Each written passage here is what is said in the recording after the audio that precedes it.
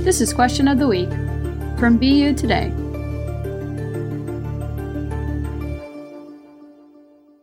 Who will be the next James Bond?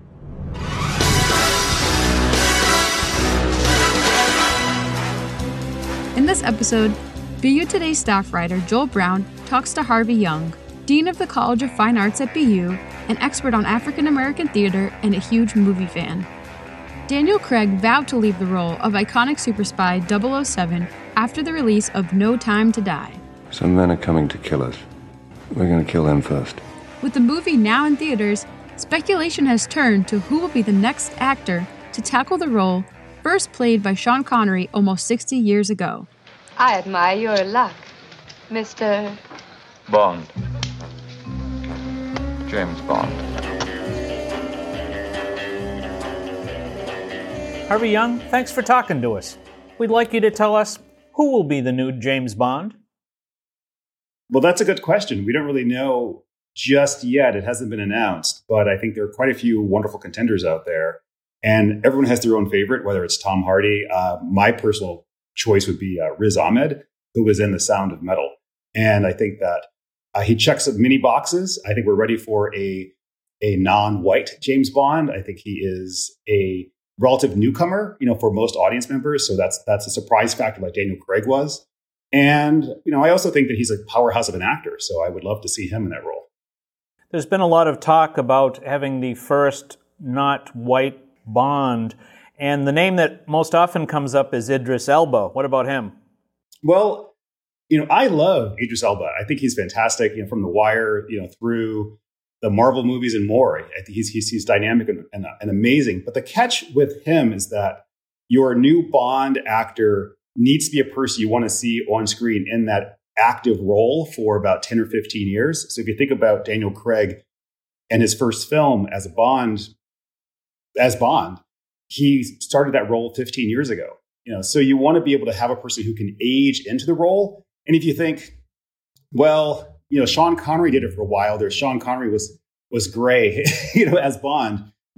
Gray Sean Connery was 52 years old or 53 years old, and Idris Elba was 49. So you're talking about 15 years from now. I'm not sure if people are envisioning a 60-something-year-old Idris Elba, chasing down the bad guys. So I would love to have seen him in that role. Hugh Jackman would have been great as well, in other moments too. But I think that Idris is just too old. Any other names you've heard bandied about lately? Well, Tom Hardy seems to be a favorite among a lot of people. And he's in Venom currently, and he is a chameleon. He really dives into these roles, into the characters that he interprets. So I think he'd be a strong choice.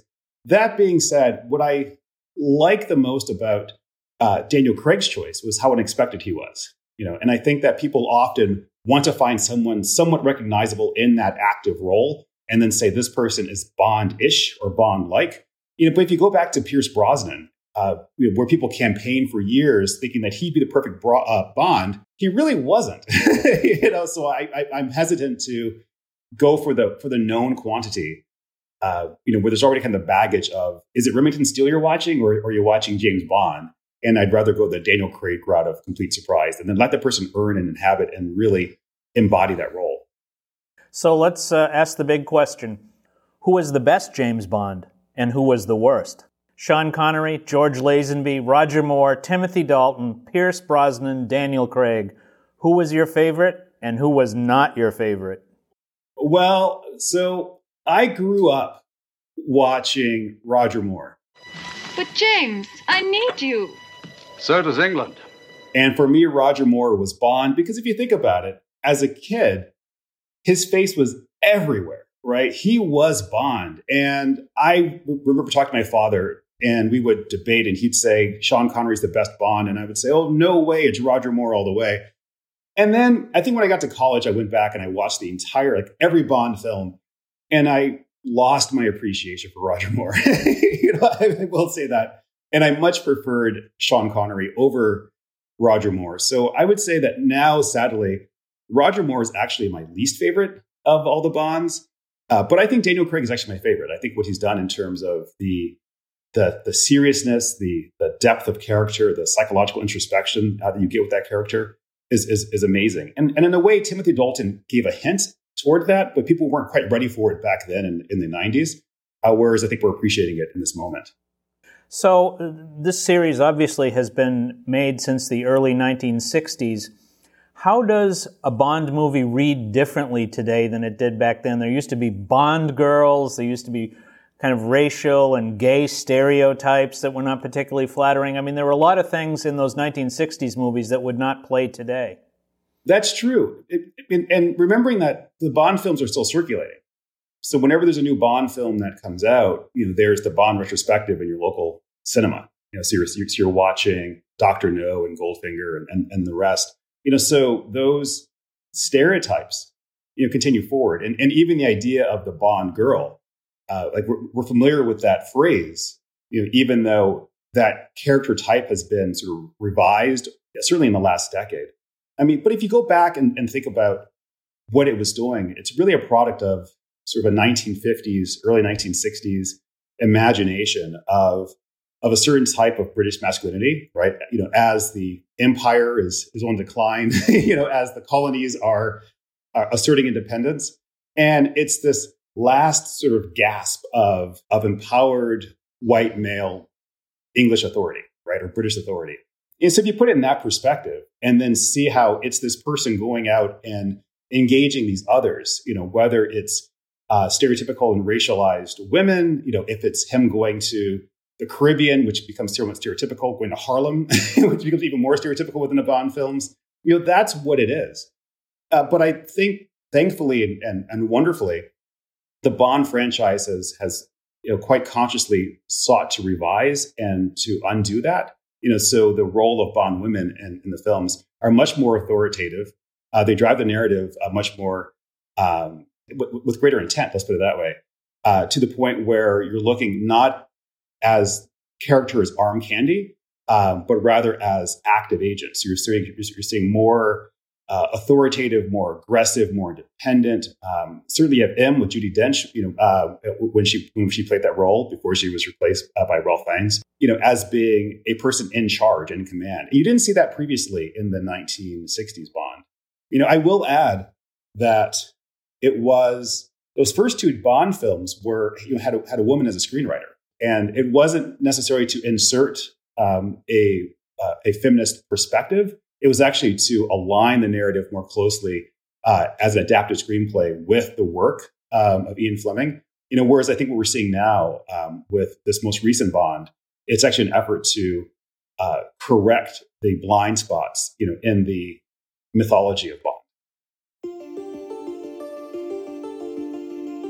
So the other thing about Bond is that he is very much a mortal man with mortal vices and a handgun and a car. He is not a Marvel superhero with a cape and magical powers. Why do we still care about a mere mortal in the era of Marvel heroes? That's a good question. I think that it's the everyman part of Bond that people connect to. So the whole idea of Bond, according to Ian Fleming, was that he didn't have any magic powers. He was a very average person. His name was James Bond. It was a very bland name. And he was just a person kind of thrown to extreme scenarios. So he was supposed to be kind of the most disinteresting thing in his environment, and that's part of the reason why the gun, the car, the places he went were supposed to be so adventurous because he himself was supposed to be pretty bland, right? And what I think is that what allows people to see themselves in Bond is the fact that that character by design was supposed to be just the average person who's thrown into extreme circumstances, right? Later on, he became more superhero-esque, being able to do all these, fight scenes and elaborate choreography, within the fight battles. But that was the initial framing of it. But to go back to your question, I think people like the mortal. I think that's why Iron Man was so successful within the Marvel franchise, because he's a person who didn't have any powers inherently. He just kind of bought them, or Batman is so popular within the DC universe because he has no powers.